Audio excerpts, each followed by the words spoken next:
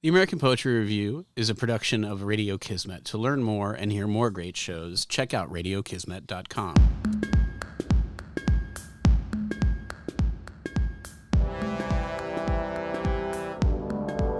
Hi, this is the American Poetry Review podcast. I'm Elizabeth Scanlon. I'm Stephen Kleinman. And I'm Talia Geiger. And today we're going to be talking about first books, about the phenomenon of first books and the contests that sometimes, bring us there. Also, more specifically, we'll be talking about Chessy Normile, who is the first book prize winner of the APR Honickman First Book Prize for 2020. Her collection is called Great Exodus, Great Wall, Great Party, and was chosen by Lee Young Lee, and we're very excited about it. So that is what we're up to today. Hi, guys. Hi, Stephen. Hi, Talia. I remember the whole, obviously it wasn't that long ago. It was only a few months ago, but it feels like we're already off to the races with our new book prize winner. Stephen and Talia and I did a lot of manuscript reading together during that whole process. And as you can imagine, it's a lot of books. It's a lot of books. It's a lot of books all at once. But it is astonishing, even reading that many poems, how things stand out in your memory, right? One of the things that stood out about this manuscript right from the front, right from the start, is the claims that it makes. Mm-hmm. And to call back to APR pod number 4, Elizabeth was talking about manifestos. I think I'm always talking about manifestos. It's funny how you start to hear what your own buzzwords are. Like Stephen has a new favorite poem every week, which is great. Right? That's a wonderful life to live in, where there's a new favorite all the time. This is a book that has so many statements. Yes. It's really fantastic that just cut through the static air. Yeah, the audacity of a big statement, right? I've walked around since we chose it just saying to myself, all the books on time are pretty good. Pretty good. Yeah. And here it is in the poem, waiting for you to read it. Yes, exactly. Right there. Well, and that there is that kind of dry humor to it too, right? That there is this there's a bigness to the statement, but it also kind of undercuts itself at the same time. They're pretty good. It's very conversational. Yes, tone. right? Yeah. A conversational tone about non-ordinary topics, That's really interesting to me. Another one that stood out to me is in Terrible Music, which is a couple poems in. I misunderstood what kind of boat party we'd been invited to. This is great. I've never been invited to a boat party. That's right. What kind of boat party are we talking about here, What does one wear? Yeah, right?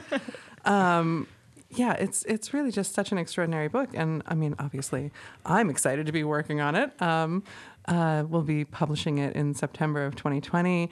But also, if I may, I wanted to share something that Lee Young Lee had written about it in his introduction, because I was like, yes, that puts so concisely into words what I was experiencing reading this book too, where he says, in choosing Great Exodus, Great Wall, Great Party, I single out for attention a mind that is not only smart, curious, and original, but one that I feel is genuinely demonized, touched, and authentically weird. Right. I just enjoyed that, that praise so much, when he wrote that about the book, because I was like, there's an authentic weirdness to this, to some of these poems, to some of these perspectives on history, right? That I just appreciate. This book is unafraid to go to those weird places, and I think that's what made it stand out for me personally. Right. Just the ability to be so daring. And then also, again, going back to the conversational tone, I love that because it makes it really accessible for lots of people to get into. Right. And from page 1, honestly, the very first poem in the book is taking a historical perspective of imagine that you are on the shore seeing the plague arrive, basically. It's seeing a boat arrive that on some level is a harbinger of terrible things, but that is a moment in time that occurred to someone, and in different sort of ways of being happens all the time, I suppose, that we see certain things coming and can or cannot do something about it, right? Sorry, that took a dark turn there. How is the weird doing in poetry? How is weird doing? Well, James Tate was like sort of like a pinnacle of weirdness, right? Yes. Like who wears the crown of James Tate now? I'm not sure. If it's there. If it's there. Yeah. Well, if it's there for the taking, where is it? Can I go find it? Yeah, right. That's a tangent. I didn't have an answer for that question. Makes me think of Dorothea Lasky, who we had in the Animal book. Absolutely. And that wild streak. Maybe the weird is doing quite well. I think so. Yeah. I think it is. Maybe we don't. Maybe we don't find it as weird as we used to, right? Like I think that there was a certain moment in poetry where, I mean, certainly with like language poetics or whatever, where I think a lot of poetry was thought of as like, that's weird, you know? But now I think that maybe the audience has changed, or maybe you're boring if you're not weird now. Right. That's how things are today. Exactly. I think. So being weird is so celebrated right now. Yeah. Yeah. I think there's some truth to that. I think what we're talking about is really the authenticness to show your mind and your work as a poet, right? And it's not in the tropes, right? But it's in the specifics of the place that you go as a poet that can get odd. It's not audacious, right? It's specific. Yeah. Although it is such a curious thing to me to talk about authenticity, because it's like, I mean, as much as I'm interested in it, right? Like, I think that we all kind of resonate on this different frequency when we feel like something is authentic, but it's also very hard to define, right? Like, who gets to say what's authentic? Right. Me. That's right. I am the ruler of my kingdom. And each of us. That's right. Maybe. Everyone does. Yeah. Everyone does. It's a personal thing, I suppose. Yeah. But sorry, to return to the idea of first books, though, I think that this book in particular does hold a certain fascination for me too, because it has so much tenderness in amongst the like humor, and that's a difficult and wonderful balance to strike as well. We're going to be talking to Chessy later as well, but I hope she'll forgive me for picking out some poems from her book to share. There's a little one here called Field that really stuck with me as well. Let me read it for you. The sky is full of lightning, and the sound is coming in. You're alone, pulling weeds up from the ground.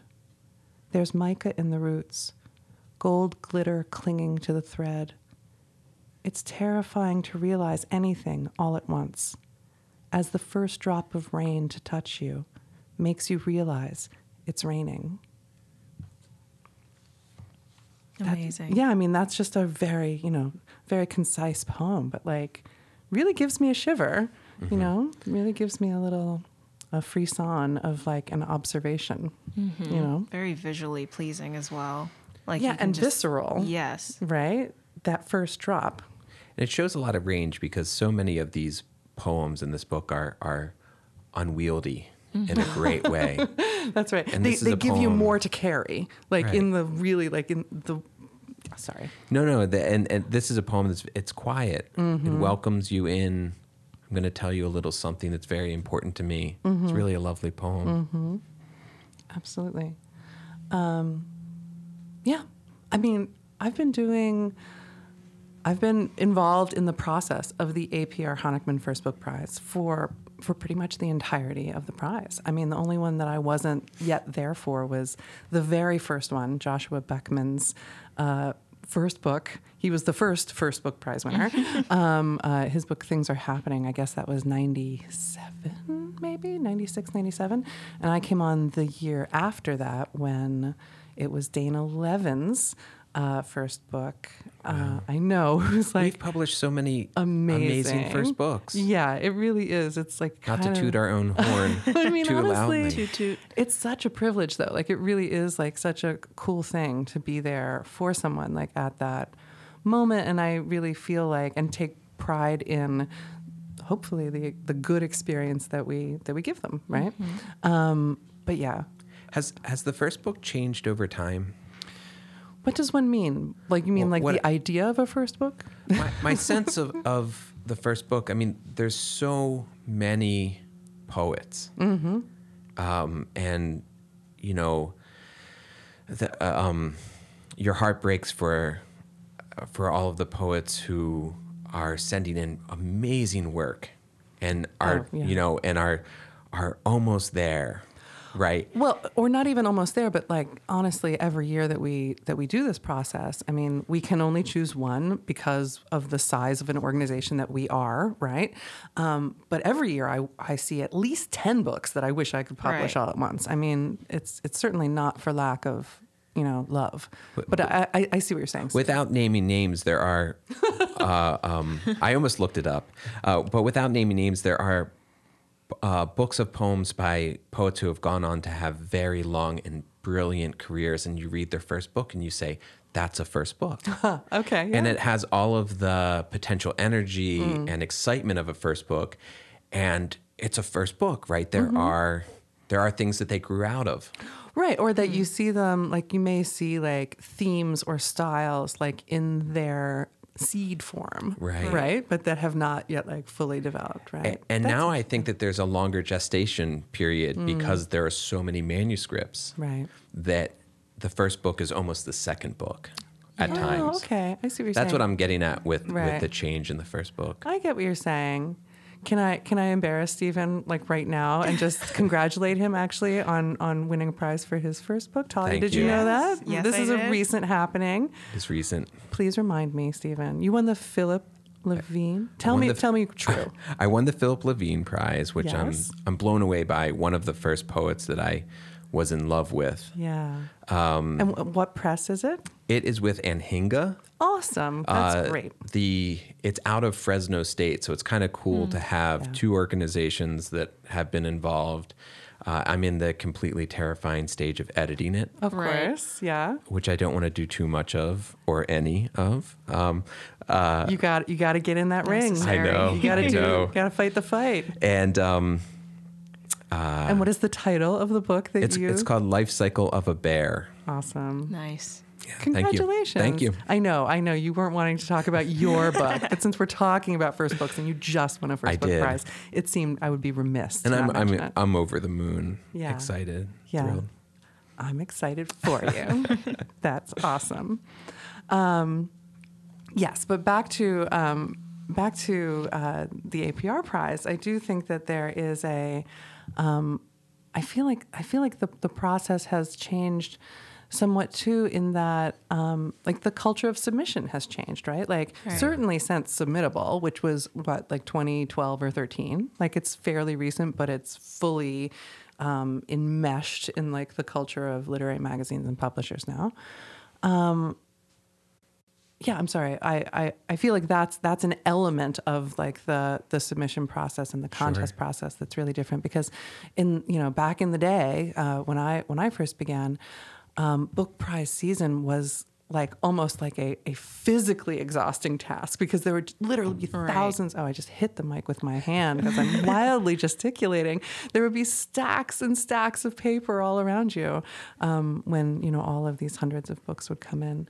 But I do think that there's something, here's a plug for Submittable, but one of the wonderful things that an online system does for us is that like we really do get to pass things around and circle back so much more than we used to, because it's all right there and it's much more portable. The resources are also fantastic. The different people who are collecting materials to, this is when to submit to these projects, to you these mean contests. like getting the word out kind of thing? Yeah, there's really great tools that are out there. So yeah, Talia, what are some sites that are like helpful or useful for you? Right. So there's Duotrope, which was the first one that came to my mind. And also poetsandwriters.org. Yes, they have a very searchable database, very specific. That one's great, definitely. And I think for the anthologies, I was actually thinking of one for fiction. I think it was in the Best American Short Stories, like towards the end of that. Right. But there are so many resources. It's okay. We're friendly to fiction as well. Yeah. I don't necessarily publish fiction, but I read a lot of it. So, what about you, Stephen? Are there ones that stand out for you? Or? The two resources I go to most often are Creative Writers Opportunities, which is a blog spot. Oh.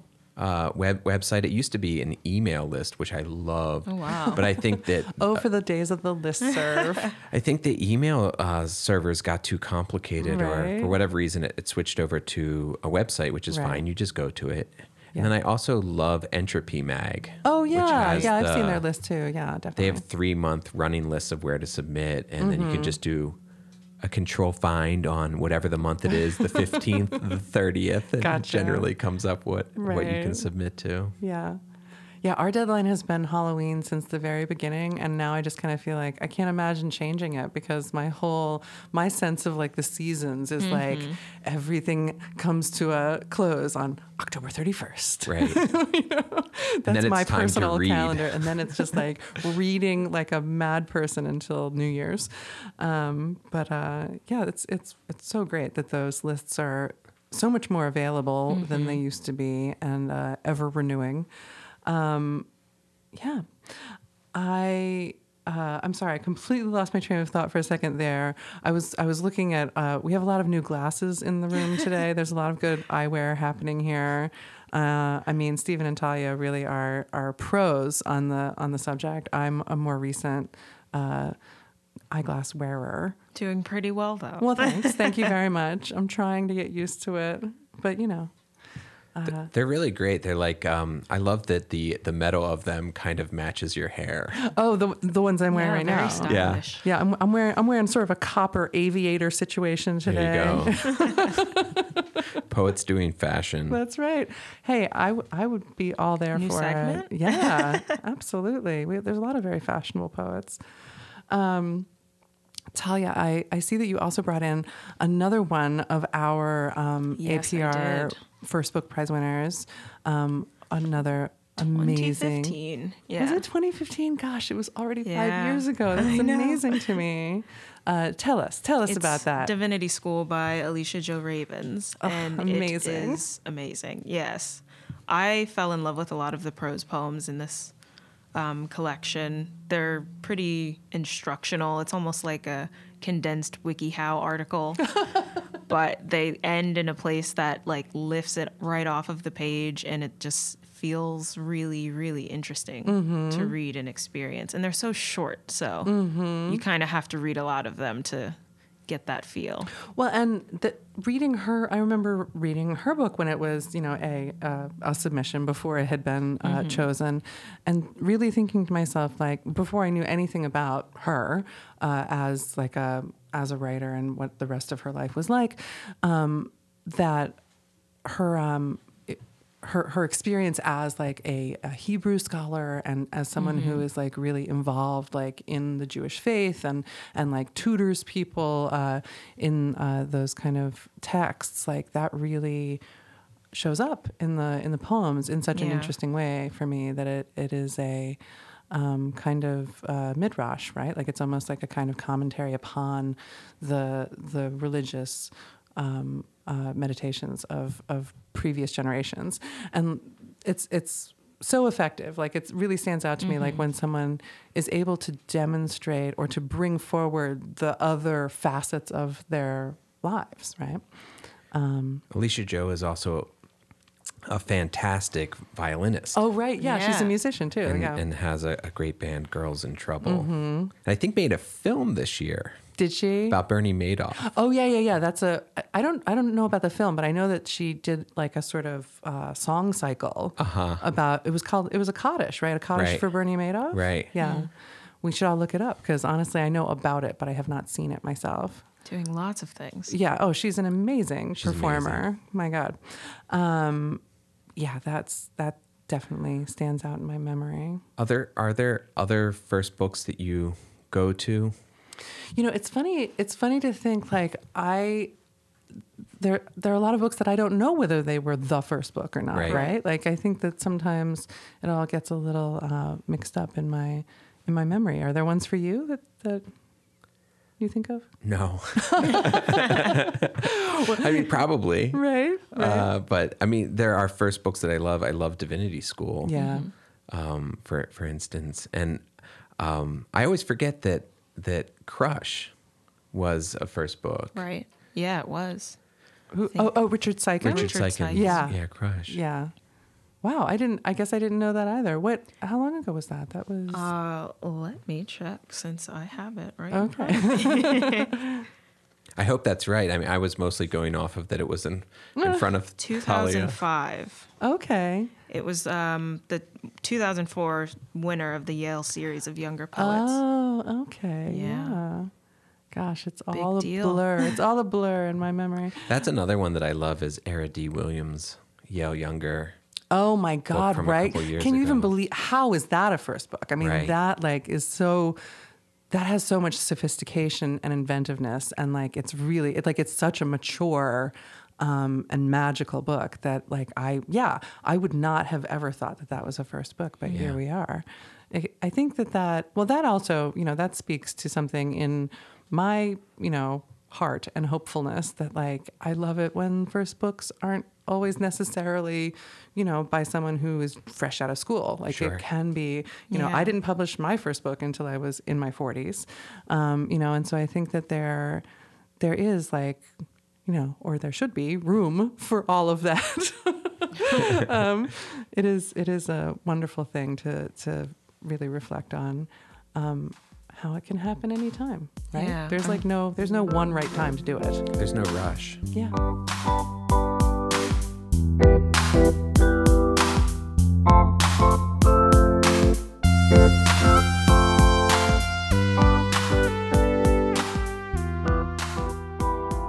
So today we're going to be talking with Chessy Normile, which is something that I've been wanting to do for such a long time now. It feels like so much time has passed since January 1st, as you can all imagine. I should say also that today is March 26th, and we're recording this remotely, of course, because we're all in our own homes. So, hi, Chessy. Hi. How are you? I'm doing great. It's I'm really happy to talk with you. I mean, I feel like every conversation includes the caveat or the add-on of I'm great under the circumstances. But yes, how are you doing? Yeah, I'm good. I mean, I've got a fire escape, which is cool. So even if I'm inside a lot, I can kind of climb out the window. So actually, all things considered, it's pretty good. And I like who I live with. So I feel like that's so important, right? Yeah. Totally. Yeah.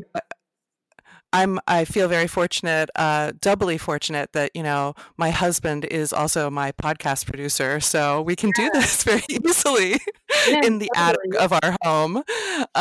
So anyway, but it feels like ages now, too, that maybe, I guess, 3 weeks ago, Stephen Kleinman and Talia Geiger, who I'm usually doing the podcast with, the three of us were in the studio together and started talking about your book before we had you on the line. And now we're going to put those two conversations together now that we have the, sort of connect to talk.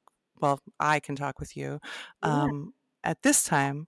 But so I have so many questions. I should also just frame it as reminding everyone that you are the winner of the 2020 APR Honickman First Book Prize. And that we're so, so delighted to be publishing your book. Yeah, well, I mean, thanks. Me too. It's crazy. Yeah. Yeah, what was the this is a little bit of a strange question coming from me, the person that you're working with it on, but what was the whole contest experience like for you? Had you entered a lot of contests, or was this a new experience for you? Yeah, it was new. One of my good friends from I went to school in Austin, and my friend Sarah and I both, like, when we finished our theses or whatever, we were like, okay, I guess we'll send them out just for the hell of it, but obviously they won't be accepted anywhere. We'll just like do it for the thing of doing it, I guess. I don't know. And then weirdly, we both are having out now, so it's kind of like we both were like, what is going on? So it's really, you both did. That's amazing. no, it's so That's crazy. so Yeah, her great. book's coming first. Yeah. So yeah, I mean, it was really shocking. I missed a word there. What is her book title, and where is she publishing? Her name is Sarah Mathis, and her book's called Town Crier, and it's going to come out with it's the Lexi Rudinsky prize. Oh, that's fantastic. Yeah, oh, that's wonderful. Congratulations to her. Oh, well, I'll keep an eye out for it. About your book, though, about Great Exodus, Great Wall, Great Party. Can I begin by asking you about the title? Yeah, is that a funny place to begin? I find as I say it more and more, like in talking about the book, I have such affection for it, like as a kind of litany, but I don't want to presume what your thinking was in that title. So tell us a little bit about your thinking.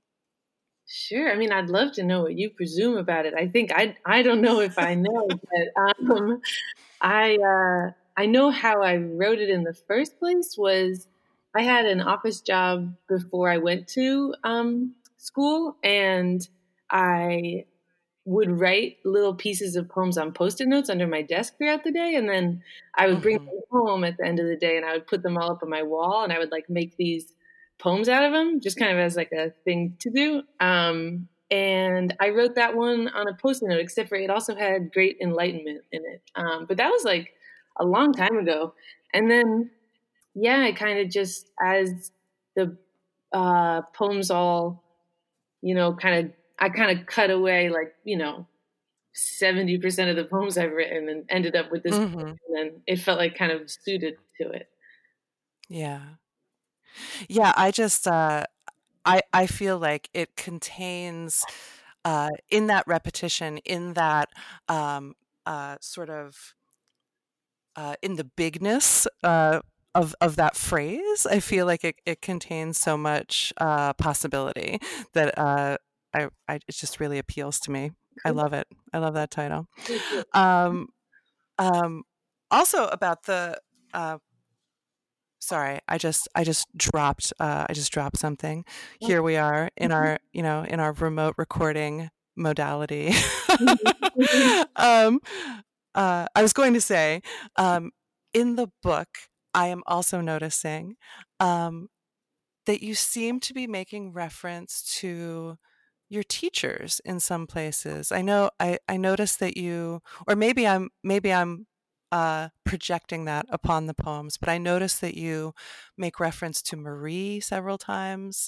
Could you tell us about your teachers and how they sort of dwell in this book for you? Sure. Yeah. I mean, yeah, Marie, I feel like a lot of my friends, and like Marie is a friend and teacher, but I think like I noticed when I put the book together, I was interested to see kind of who showed up a lot. It's definitely very peopled. Yes, absolutely. Yeah. And like, I think my teachers, I mean, I know that Michael Adams was the teacher at Michener who was my thesis advisor.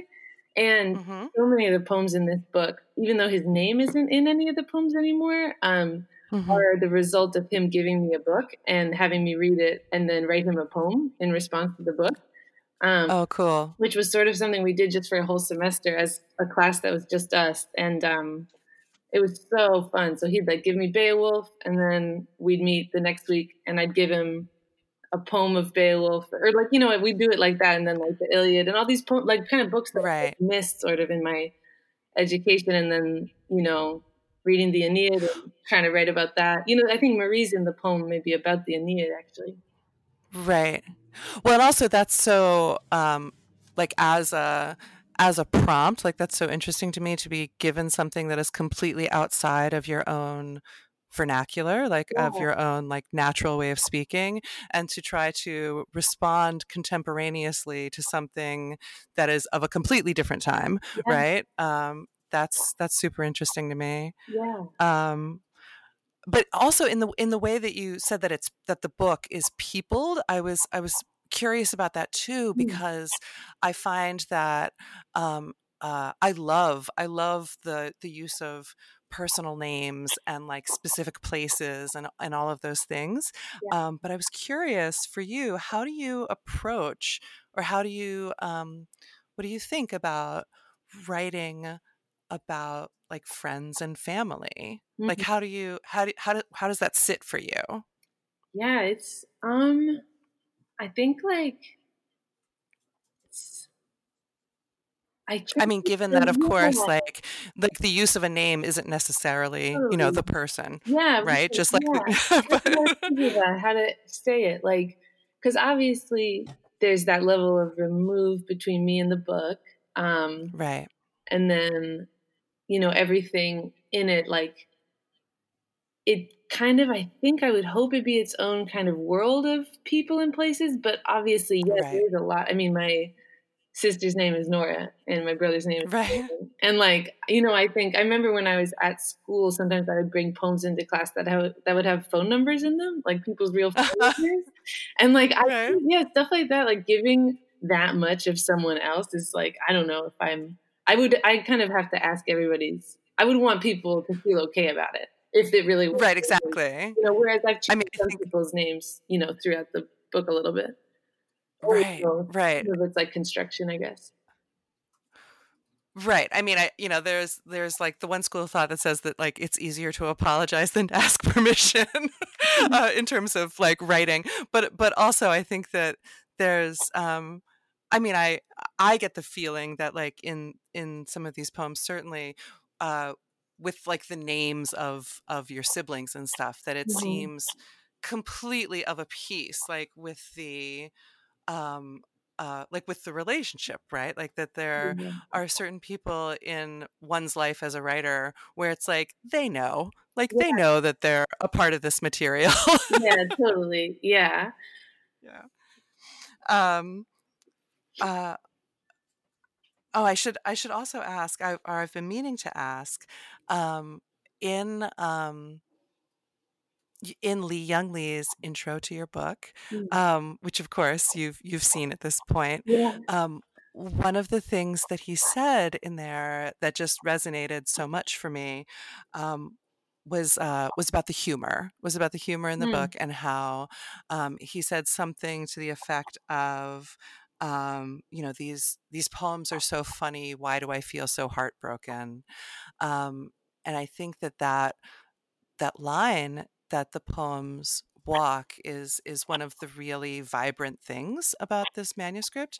Um, I guess I just wanted to ask you, like, how do you feel about people responding to your poems as funny?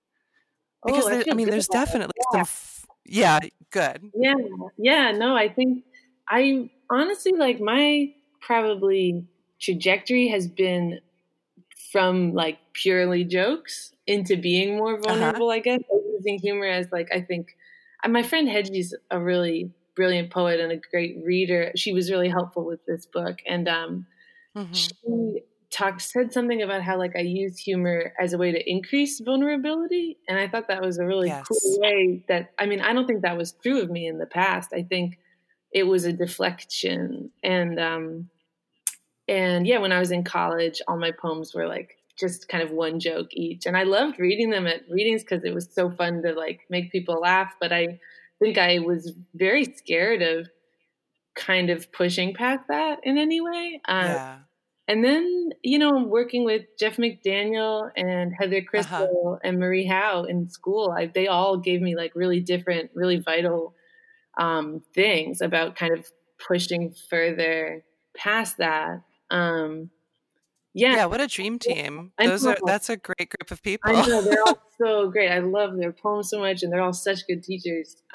Yeah. Yeah, so that was really lucky to kind of be able to say, I remember like saying to Heather, um, that my poems were like, you know, kind of all circling around these, like, I don't know, same jokes and stuff. I don't really know how to explain it, but it's just really helpful to have that guidance. No, I feel I think I get what you're saying in terms of like the joke sometimes being like the jumping off point, right? Yeah. That like there's a way of approaching, especially when you're approaching painful topics where it's like it can be well, the word that's occurring to me is icebreaker, but that's not quite what I'm trying to say. But I think you get what I'm saying, where Mm-hmm. it's like the way in, right? Like the way to begin talking about something that is potentially really vulnerable, like you Right. said, you Yeah, know. and I think like Um, it's definitely a way to, like, it's how I think I am, and a lot of the people in my life are in my actual experiences. You know, even like, mhm. when something's really sad, my family is definitely like making jokes through tragedy vibe.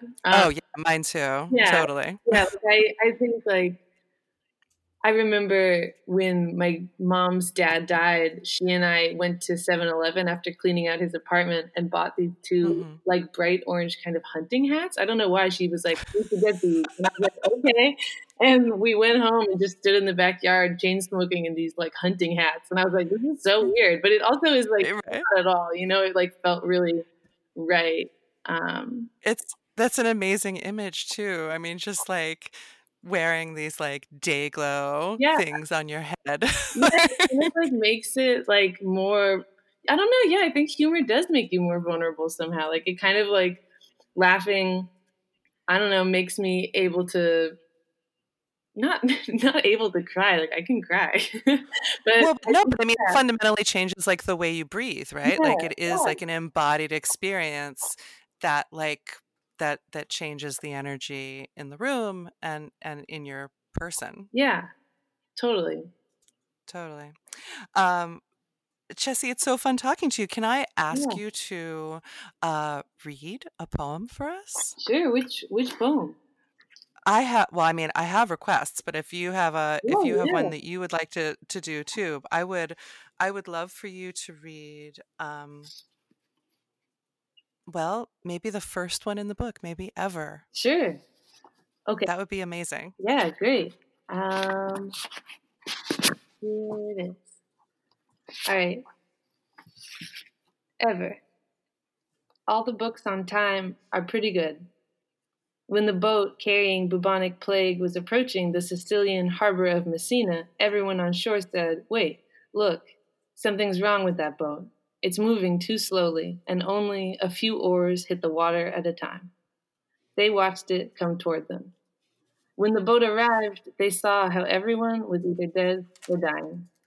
There's an essay I'm purposely not going to cite because I think T.S. Eliot gets enough attention that says the books we read now change the books that were written before them. This is time. They actually changed them. This is time inconstant. There are different types of time: earth time, sacred time, another type concerned with human behavior, for instance, collecting figs, erecting columns, returning goats, tropical time, star time, atomic time, dream time, supposedly, and a type of time that undoes itself. Lets me read the book that Amy wrote, which deals primarily with elephant grief, and then read The Wasteland to find it populated with the deaths of elephants who I had not realized in high school were there. Alternatively, if you don't believe me, try this. Read a letter I wrote you 5 years ago. Read it now. Read it after reading each subsequent letter I sent, in particular the ones where I admit I have loved you, quietly from across the wall. Chessy, thank you so much. Yeah, sure. I've never read into a computer before. I know, right? The way we live now, Yeah, we're all documenting in like all these digital ways that feel pretty strange to yeah, me, but totally. honestly, I'm really grateful to have this conversation with you Yeah, and me to too. have this time with your poems. Um, so yeah, we'll wrap it up for now. Okay, great. Till we talk again, Chessy. Yeah, thanks so much. This was my first interview.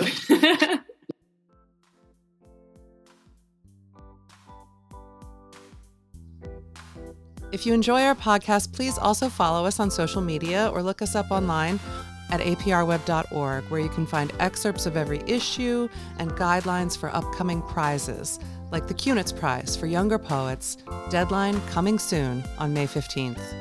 Thanks for listening.